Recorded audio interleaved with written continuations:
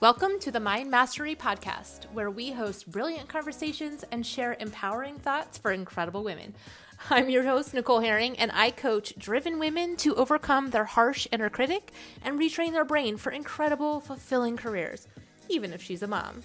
So if you are ready to take radical responsibility for your life and business, tap into your personal empowerment and master your mind, grab a chair. This podcast was created for you.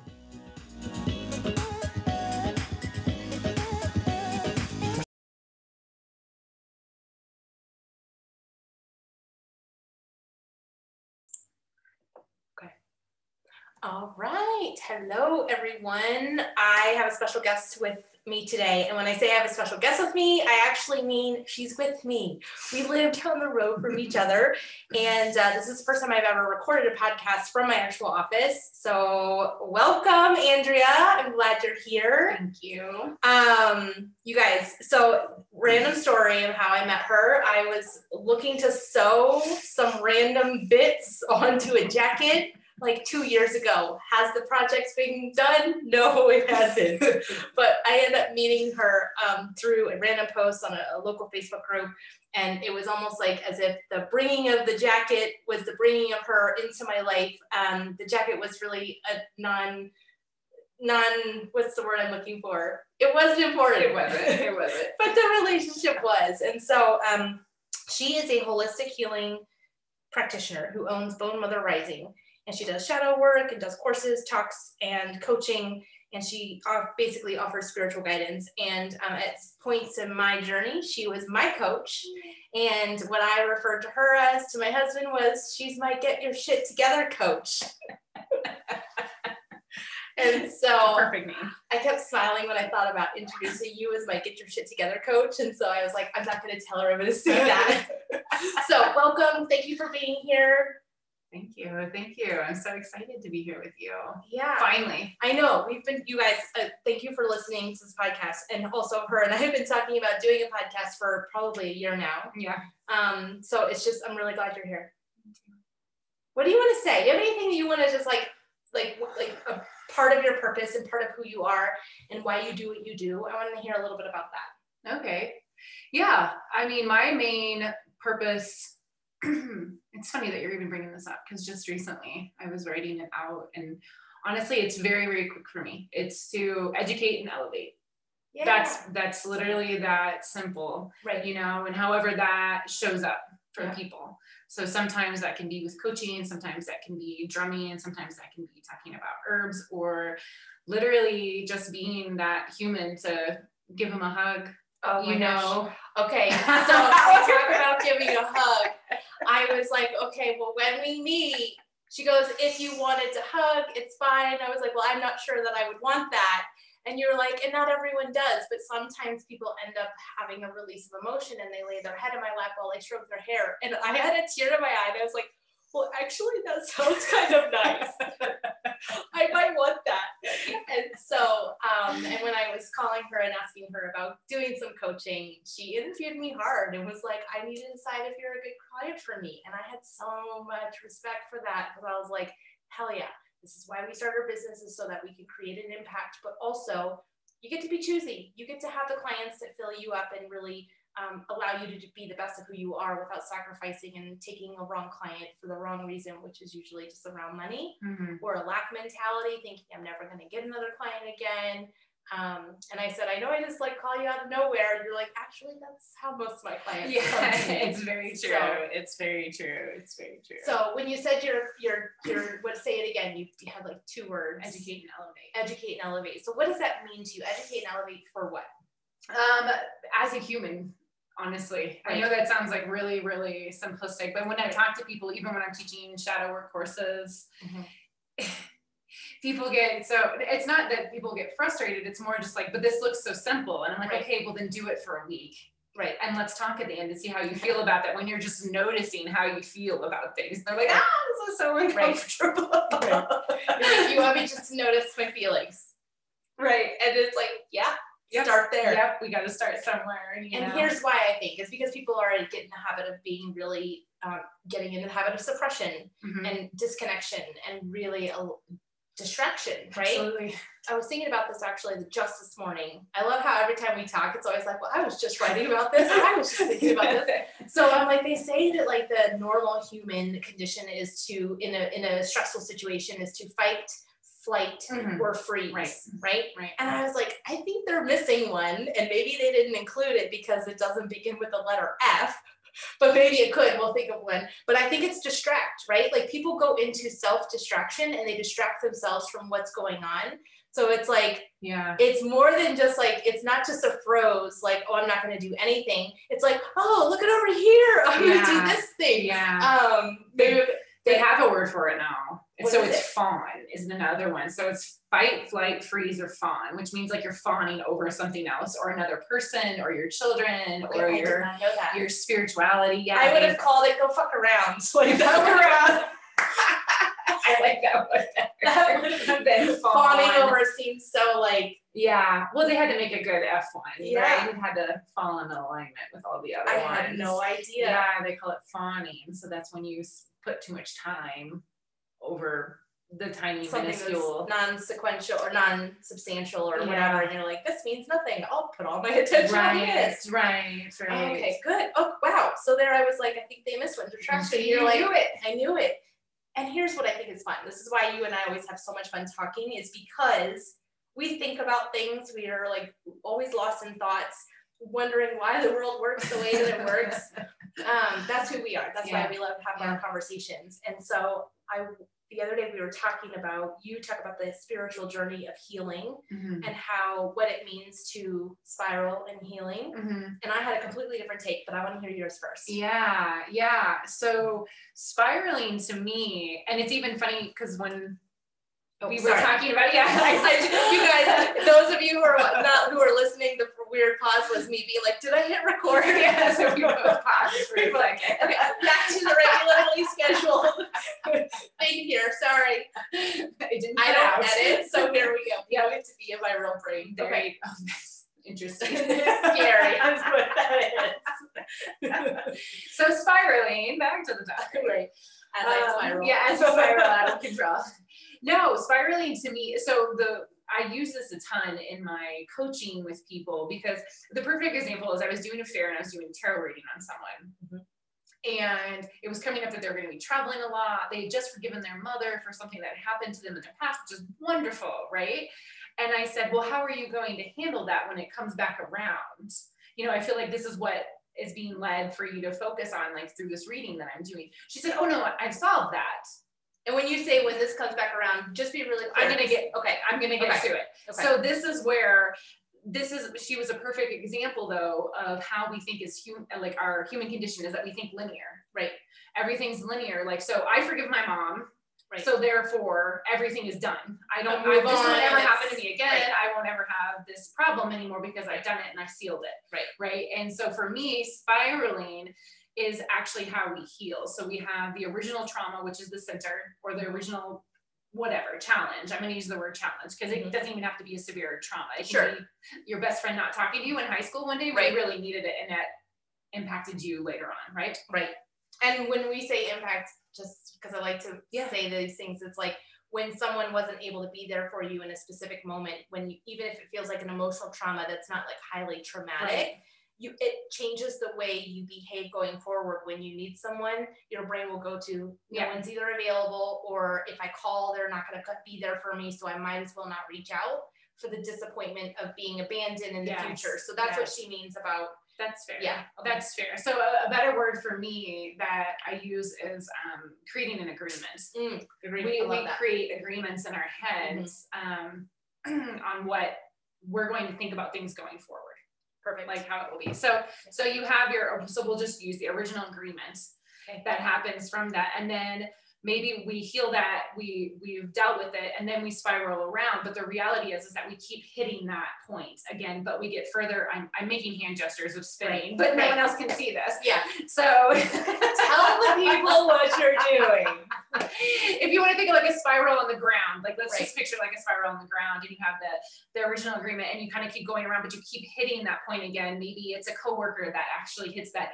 It can even be someone who looks like the person in your life that Right. was a part of it, you know, and we get those feelings and they come back again, but they lessen every time we see it. We work through it. We acknowledge it for what it is, and that we don't have to make that same agreement that we did when we were 12 or 9 or whatever, or even as an adult, right? I mean, relationships still keep happening, and we get to keep doing that. We spin further and further out on that, and so it's less and less impactful. But you know, to be fair, we still have the lizard brain a little bit, where there's a first reaction before our frontal lobe even kicks in to tell us. And here's the thing, is that what I think a lot of people don't always realize is that, the trigger that comes from whatever is the situation, that when you're taking in a trigger, sometimes you're not even aware of the trigger, right? And so when I say that is that a lot of people think that you're only going to re-experience this negative experience when you're dealing with your mother in that situation, right? But it's a tone of voice, a specific word, a smell, the way somebody curled their hair reminded you of how your mom curled your hair when you were 12. Like you don't always know. Right. And this actually happened to me a couple of weeks ago. Or just last week, actually. I'm like, it's been only a week. Sometimes that is crazy to me. I'm driving down the road. My hands start sweating. And my heart starts racing. And I'm like, why? What is going on? I feel fine. I'm like on my way to a photo shoot. I'm super excited. Everything feels fine. I'm feeling very triggered. My brain is going 100 miles an hour. Like something is wrong. This isn't right. This isn't good.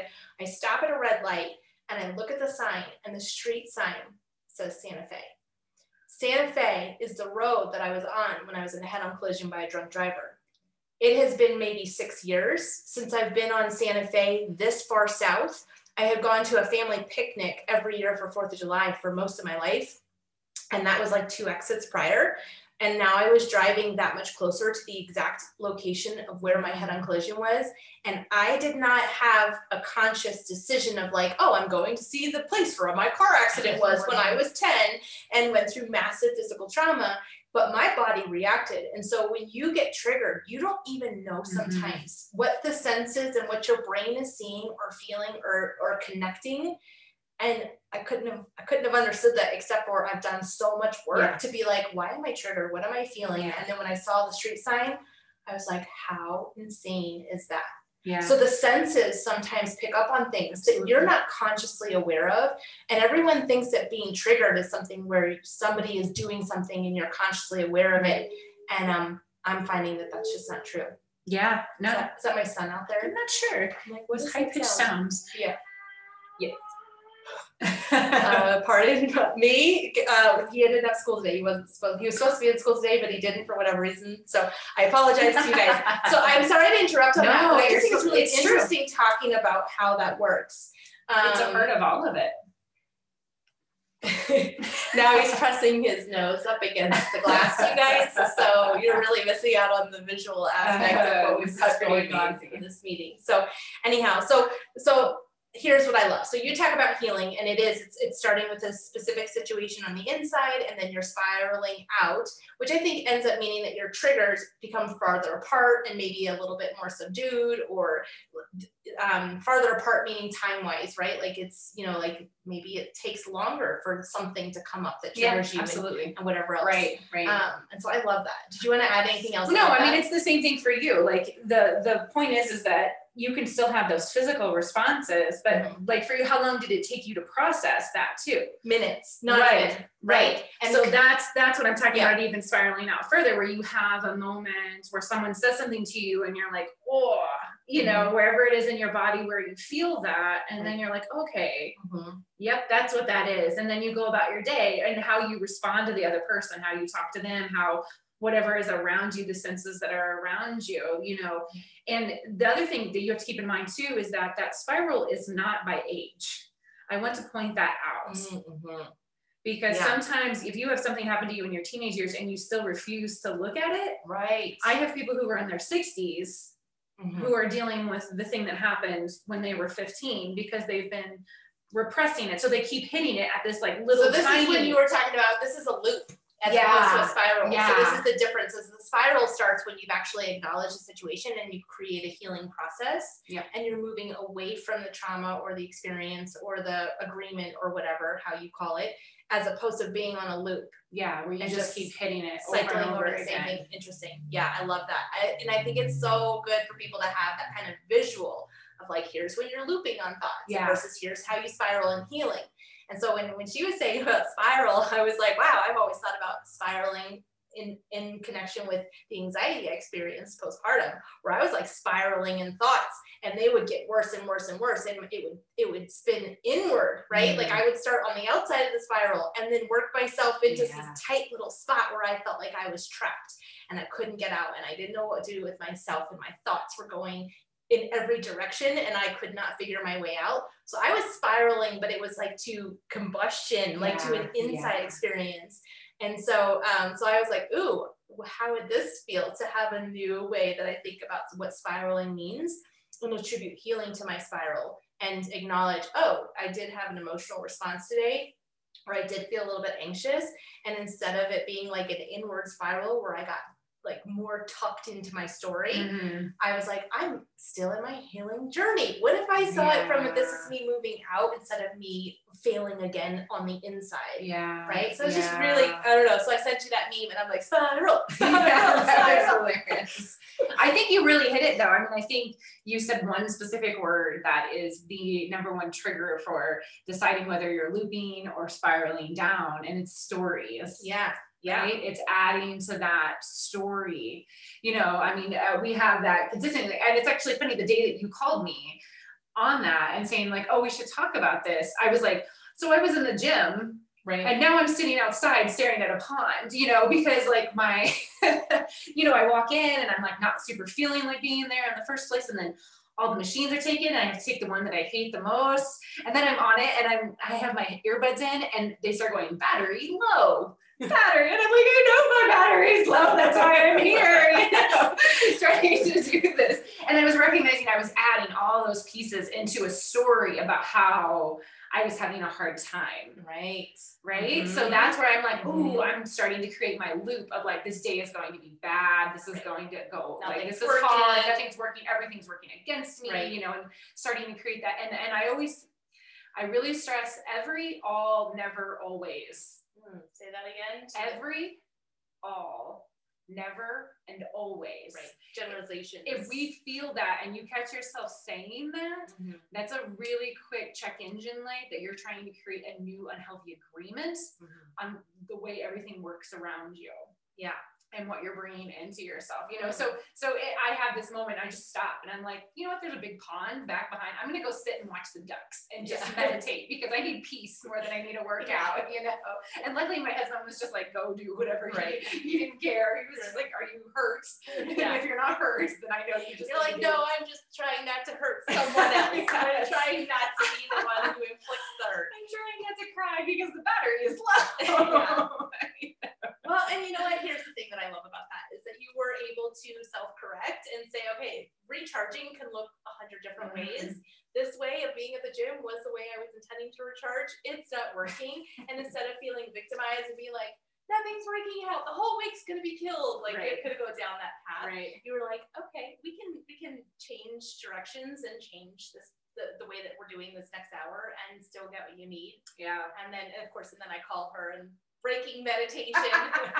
But I did it for you. It was perfect. Yeah, it was great. It was well, the thing was is that you were talking to me about this. I'm like, okay, because it tends to be a lot of times when I teach shadow work courses or I'm actually doing a course or a talk or something, like the universe is just like, hey, let me remind you how you still have some. Like, let me keep you humble so that you have a story to tell people when you go to do this next time. Yeah, all the time, right? I love it. Well, and it was funny because just even like afterwards when we had been in a conversation, how like the perception of what we think words mean and what we don't think they mean. And so I had said something about like, oh, I don't mean to interrupt your meditation.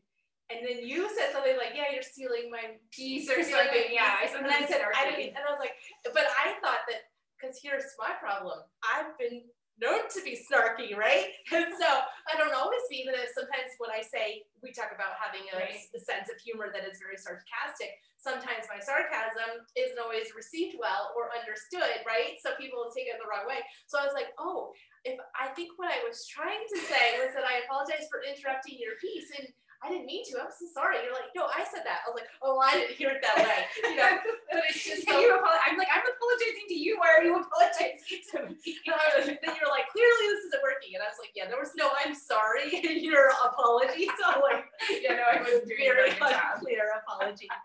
But here's the thing, you guys. So what I just want to say is that she felt like she had said something that came out in her mind, maybe it came out the wrong way.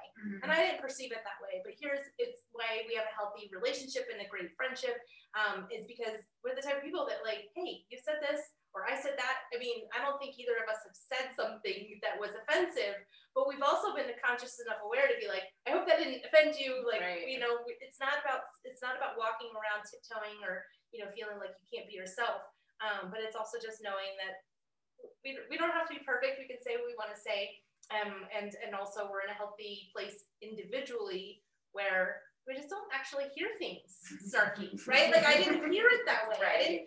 So, but if I had been a person who was walking around feeling victimized and being like, my friends just talk down to me all the time, or my parents talk down to me all the time, if hearing snark and making it mean something about me was part of my reality, I would have heard that. But I didn't. If that was your story, you would have definitely added so that. Well, and I think too,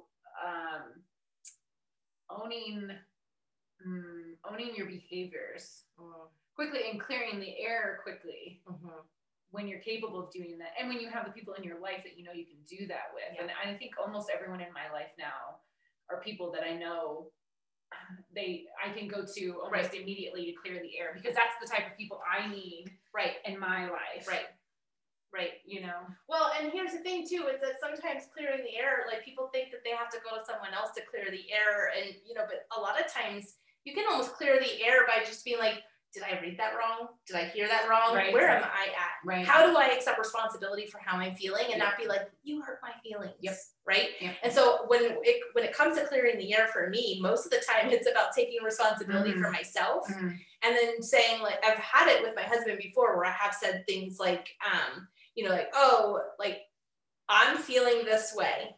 And so when you said that, it felt like, you know, an affirmation of how I was already feeling. And I know he didn't mean it that way. And he's like, oh, I wasn't even thinking about that, you know? And it's usually so off base. But when you are already feeling something within you and somebody says something that hurts you or triggers you or sparks any kind of negative emotion, even positive emotion, right? Like you can be triggered to positive emotion by something outside. I think triggered even is a word that I'd like to start seeing it from multiple perspectives. You could be triggered into feeling better. There could be triggers for changing how you feel, or it could affect you positively or negatively. Does the word trigger have to have a negative connotation? I don't think so. I mean, I get what you're saying. Originally, the word triggered was even used more just specifically for people with PTSD or things like that, right? Like it was a heavier term a long time ago. Good point.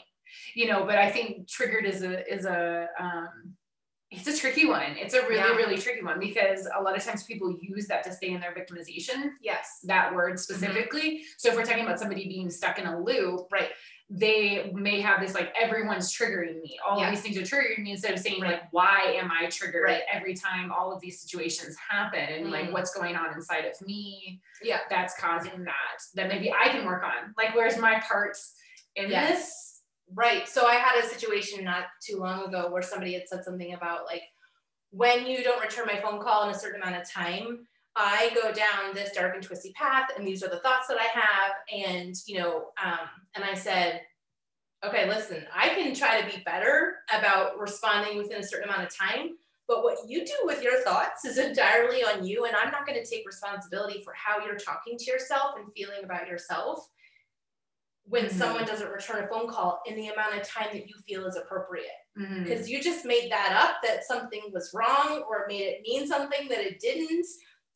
But that's entirely on you. For me, if somebody doesn't call me back in a certain amount of time, and I feel like maybe I would be worried, right? Right. I give it some time, call back and just say, I'm just checking in on you. I really need to hear back from you. But I wouldn't go into that negative thought pattern. Right. Right. And so that it's arbitrary. It's a choice. Right. Those thoughts, however you spin, right, in or out, right, right, that's entirely a choice. Absolutely. So, anyway, it's interesting. So when we were talking about spiraling and just even having the awareness of thinking about that you could spiral outward with your healing and have it not be something that's so close to home and that you're having that healing. Just having that different awareness. It was even in a conversation with someone who I was on it was a coaching call, but it was with a peer. And, it was like how quickly that piece of information became something I wanted to share with somebody else. Yeah. And so I just feel like I love that we had that conversation and that we brought that in. And then just so you guys know here on the podcast, I told her, I'm like, let's not talk about it now. I want to wait till we press record so we can get the real reaction and really talk about it. So, yeah. So the other thing I want to talk a little bit about how you help your clients and what shadow work is, because I've never talked about shadow work on my podcast. It's something that I've done for myself. Right. But give us your take on what shadow work is for the beginner who might not know what that means. And then what are some of the things that you do with your clients to kind of understand what their shadow is? Right, right. So the shadow in and of itself, the actual term, the shadow, was actually coined by Carl Jung. Mm-hmm. And so it's a really, really old word that just means like the unknown parts of ourselves. Like that's the very basic. But shadow work is expanded into the parts of us that we repress and push aside. And I point out to people that that's the maybe the negative, but also the positive traits that are ours, because it's all really actually about social acceptability. Mm-hmm. So the more, we usually start creating our shadows when we're children. Yeah. And I always tell people, like, if you've ever felt embarrassed, you have a shadow now. Like that's because that's that understanding of like, oh, that part of me or that thing that I did is not okay. So I'm just going to tuck that away. Right. And especially as children, we tuck away parts of us that are actually pretty awesome because they're too much or they're too loud or they're too... Yeah. Whatever, right? Yeah. The word "too" is used, I think, a lot in those circumstances. So working with people in and of itself, like I've kind of already hinted to, it's starting with noticing and observing, like where you're at, where do you feel it in your body? Mm-hmm. Honestly, like usually the first week that I'm working with people, it's about the body, because it's such a huge response system, because that's kind of getting into the lizard brain, that's getting into the fight, flight, freeze. What is fawn? Yes, that one. How do you react to that? What do you do in those moments? And what was happening around that? Because a lot of times we don't even notice it. Like for instance, for you, where you were sweating. So if you didn't have the wherewithal to pause and actually look, you'd be like, nothing's happening right now. Right? There's nothing. Yeah. But if you actually pause and really take in then the senses and everything's what's going on around you, who's around you, because it may not be an obvious answer for sure thing. So it's working with that, and then kind of working with people to start recognizing their own shadows, or sometimes for people, I have them where they have reactions because they wanted to speak up. Like they're at an event and they're like, I need someone to come up on stage, and they are dying to do that because they've always wanted to be on stage and don't do it, right? Like that's just as much the shadow as other things, like taking yourself out of the spotlight when you actually want to be in it. Yeah. So it's kind of just working with people through that. A lot of times for me specifically, I have people they work with like their tarot cards or other things like that to get insight outside of themselves, right? It's like trying to bring in all of the pieces and all of the senses and then deciding what you're going to do about it. Yeah. Oh yeah. That's the key part, people. What you going to do? What are you going to do? I've had that conversation with people where somebody was really triggered by an opinion that I had, and she was telling me how wrong my opinion was. Yeah. And she's like, just could not believe that we had differing opinions. And I'm like, great. So what are you going to do about it? Like, because you can't change my opinion, and I am who I am, and I'm fine with this. It's fine that we have differing opinions. Right. What are you going to do about it? Right. So if what you believe is right, and so go invest your time and energy into something that makes positive effect in the way you think and believe. Don't get mad at me for the way I think and believe. Do something with that. Right. Right. So what you gonna do about it, right? So that's what I love. I was saying that, because that's what I think a lot of people, it's like, great, have an opinion and then take action. Right. No matter what it is, right? Whether it's an injustice or just, having a certain amount of awareness about yourself. You have awareness, you read a book, then what? Right. Do something with the information. Right. So I want to ask you this, because this is something I was talking about in my Facebook group. And if, actually, I don't know if I've ever mentioned on the podcast. So if you listen to the podcast, I have a private Facebook group called Brilliant Brain Training. And we just talk about the difference between what I call like the LAF brain, which is the lazy as fuck brain, the brain that just wants to survive, versus the brilliant brain, which is the intentional thought process. And so that's what the group is called. But recently I was talking about how you have your personality traits. And sometimes I think that personality traits can come from as a trauma response, right? Absolutely. So in my group, and I may have talked about this in the podcast before, but if you have like an experience of a child, maybe it's a first grader who raises their hand and thinks they have the right answer, and they're like, yeah, I know how, the answer to that math question is 3. And the teacher's like, actually, you're wrong, the answer is 5. The child makes a mistake. And there could be 100 things that the child thinks in that moment. But the 3 examples that I gave in my group is that in one aspect, the child could be like, that was awesome, everyone laughed, I feel good now. I love it when people laugh. So maybe he develops or she develops a history of creating a class clown, being the funny one, right? Liking that people make them laugh. And so then they're like, oh, when you're wrong, people laugh and that feels good. They nurture their ability to be funny, right? They decide that that's important to them. In another situation, a child could be like, oh, that was so embarrassing. I'm never going to do that again. I can't believe I raised my hand. And then they end up going through their life just being like, no, I don't enjoy speaking up in crowds. It's just, I've never been that way. It's just not me, right? It's not that it's not them. It's just that they were a child and they need a response from an emotional, and trauma is such a heavy word, but an emotional experience of not having the maturity to process it and being like, it's 100% fine to be wrong without shaming yourself, right? And then in the other one, it could be that this person ends up being like, I'm never going to have a wrong answer. I'm going to be super smart. I'm going to raise my hands every time that I'm certain. And then they become really smart, and they, being book smart and having all the right answers is a strength of them. But then it ends up being a shadow to some degree, because then they hold being wrong against themselves. So I was talking about it in my group. And I don't know if this applies with shadow work. I was like, it's like 2 sides of the same coin. So it's like you have this thing that it was like being smart has served you. It got you great grades. It got you felt good by your parents. People thought, oh, she's smart, she must be a good kid or whatever else. It got you great jobs. It did all the things. But then there came a point when being smart held you back, because taking risks or being wrong or being visibly wrong, something in my business I don't really think that I attributed that I felt smart and that was important to me. But there is something about perfectionism that I didn't think I really had until I started a business, because I'm like, things don't have to be perfect for me.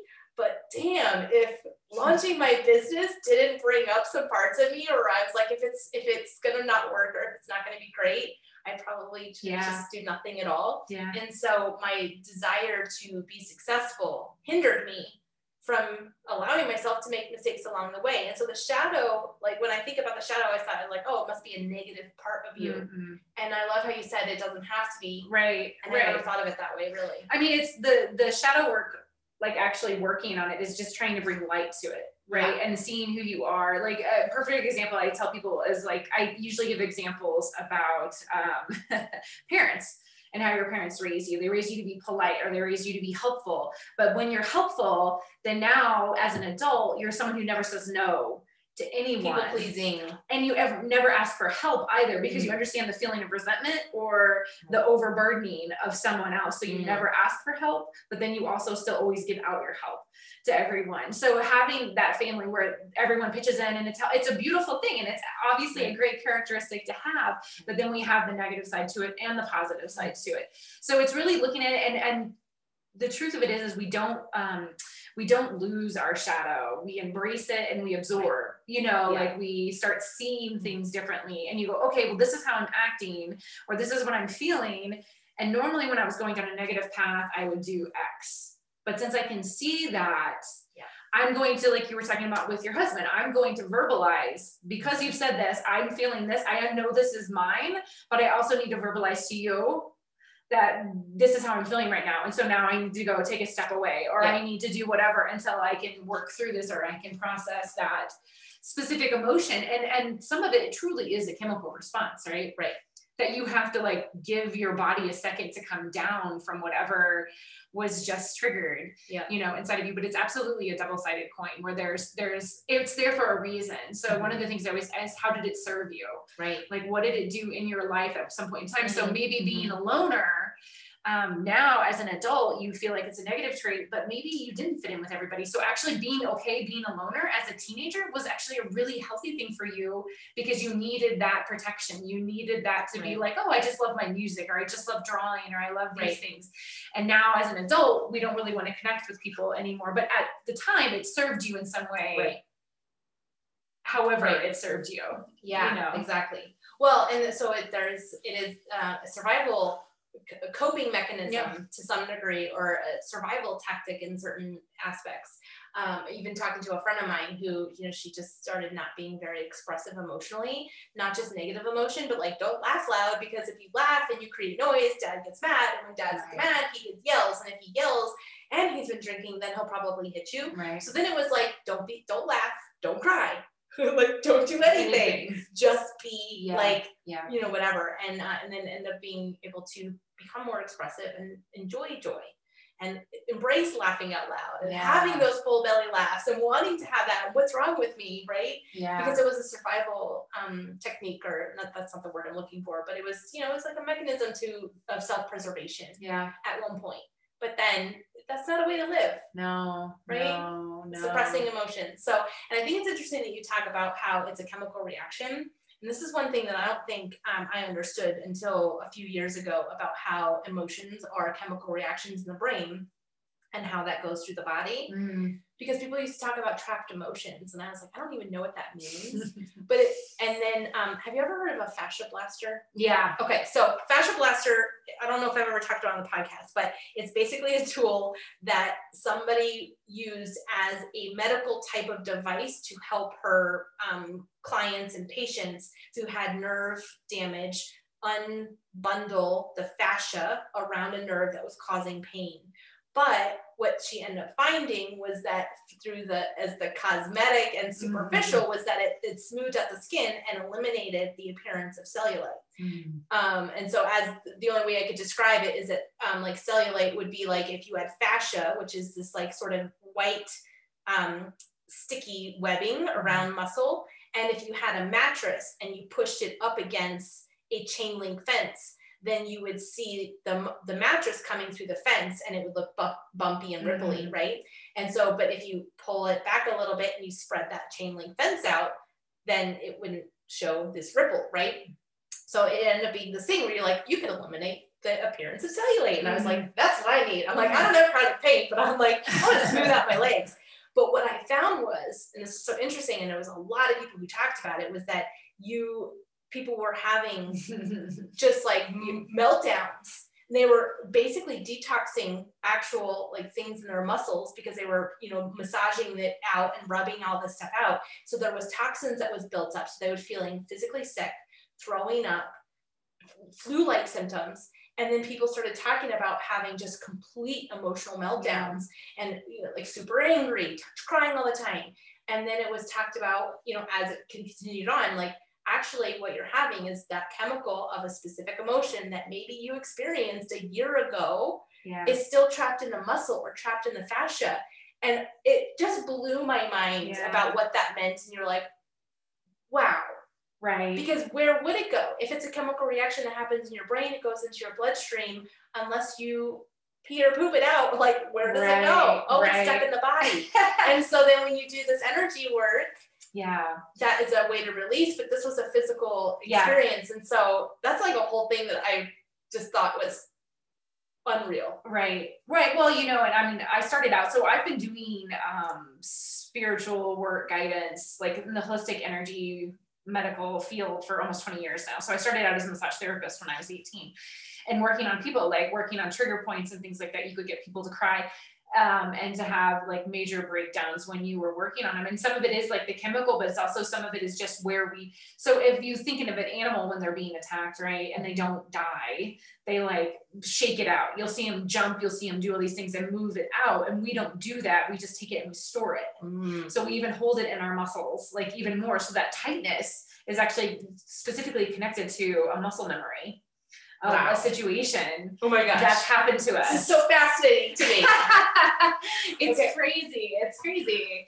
So yeah, so when you're working that out, like they were talking about, and having those reactions, it's like truly like releasing not only the toxins of being held up and having the lactic acids and other things built up in that space, but also the muscle memory of like, it's time to actually release that and let that go. Right, that they've been holding on to, instead of, like ducks when they fight or something, they always go away and they like flap their wings a whole bunch, And I even tell my kids to do that, like shake it off, like shake off that situation until you don't feel it anymore in your body so much, because you do have to work it out.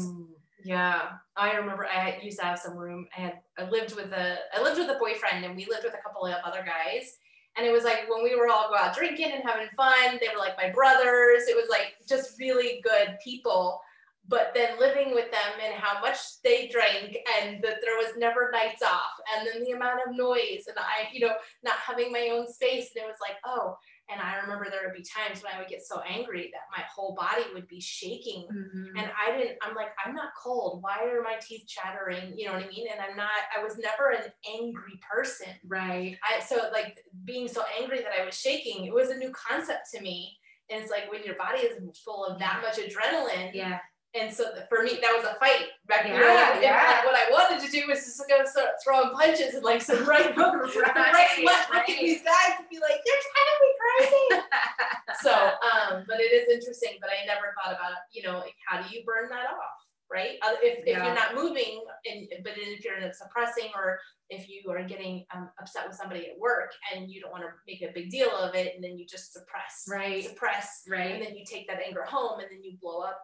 I've had experiences where I've been stressed out and I feel like, oh, it's in the grocery store, I could be really nice to the clerk, no problem. But then if I get in the car and the kid's not getting their seatbelts on, or they're start kicking the chair, and then you're kicking it, I'm like, shut up. Right. And so sometimes you feel like maybe it is a defense mechanism too, of like, there's only certain safe places in which you can express yourself, be emotive, right? And so if you suppressed it because you weren't in a safe place before, like being at a grocery store and yelling at my kids is not a safe place, but in my car, why not? Right.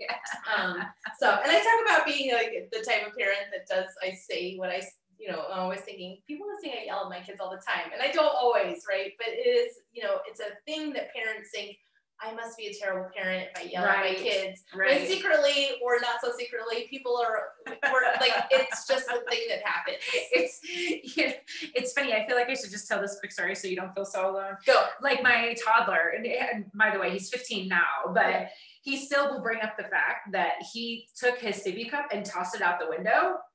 And I was like, well, you're screwed now. And I just drove it. He still talks about it to this day, that we didn't stop to turn around and to go get that sippy cup because he threw it out the window. And I was like, well, I guess you don't have a sippy cup anymore. And it was just like this traumatic experience for him. Still, he remembers it. Actually, now that I'm thinking about it, I should totally get him a sippy cup for his 16th birthday. He is a good kid, by the way. So he is a good kid. He's not in juvie or anything like that because of the sippy cup incident. It served him well. It served you well. He can do it again. Yeah. Well, and you know what? Natural consequences are a good thing. Absolutely. So, well, I don't even know how long we've been on here, because I really am not timing it, but I think we probably could wrap it up, because otherwise we could go on forever. This is so much fun. So thank you so much for being here. Bone Mother Rising is your Facebook group. Yeah, I'm on Facebook, I'm on Instagram. Technically I'm on Etsy. The name on Etsy though is Rising Ritual Tools. So I have a lot of like tarot, pendulum, different things like that, like little kind of random wares that over the course of my time, I was like, I need one of these. Right. So then I make one and then I just throw it up on there to see if somebody wants it too. Yeah. You did Yule logs a couple of years ago. Yule logs I do every year. I Which love is them. huge. Yeah, everybody loves them. They're beautiful. So thank you so much for being here. I have loved this. Those of you who are listening, thank you so much for tuning in. Let me know what you think. We've never talked about some of this kind of stuff on the podcast. Because it's like healing is an evolutionary process. But yeah, so you've officially met one of my mentors and coaches who helped me get my shit together during a hard time. And I just would really encourage you that if you felt like you've never had a safe space or a safe place to connect with someone and to really let your guard down and talk about things, find the one for you. Reach out to Andrea, reach out to me. Find some place for you to create a container that feels safe, where you can talk about things that you've suppressed or have forgotten about, because the healing that comes, the healing that comes from that, and being able to spiral away from that and actually start the healing process and not continue looping is it. Like that's it. That's what life is all about, is to be able to get away from those things, from it, keeping you from having the growth that you need, is acknowledging and healing. So right. Yeah, absolutely. I mean, I think the biggest thing to always keep in mind is that as humans, we have uncomfortable situations, and we can either choose to stay in them and then just be uncomfortable but not grow. Yeah. Or we can decide, my own terminology is deliciously uncomfortable. So being uncomfortable still, but growing and knowing that there's something on the other side of that is way better. Yeah. And allowing yourself to indulge in your own emotions in a sense where you're allowed to have them, and it's a good thing to have them.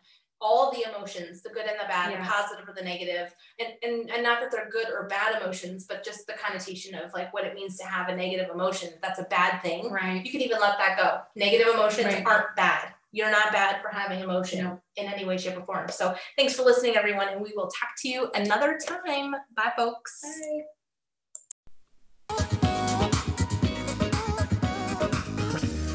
Thank you so much for listening. Head on over to NicoleHerring.com for more info on how you too can retrain your brain for brilliant thinking. There you'll find my thoughts and my story, the good, the bad, and the ugly. It's all in there. Plus, you'll find links for Instagram, Facebook, and access to your free copy of my book, Emerge from the Fog. It's also available on Amazon, so go check it out. In the meantime, take a nap, take a walk, or have a dance party, because the truth is, retraining your brain starts with better self-care. So if you are ready to enjoy the best that life has to offer, you have to start enjoying time with you. Until the next episode, I leave you with one question. How are you going to be brilliant today?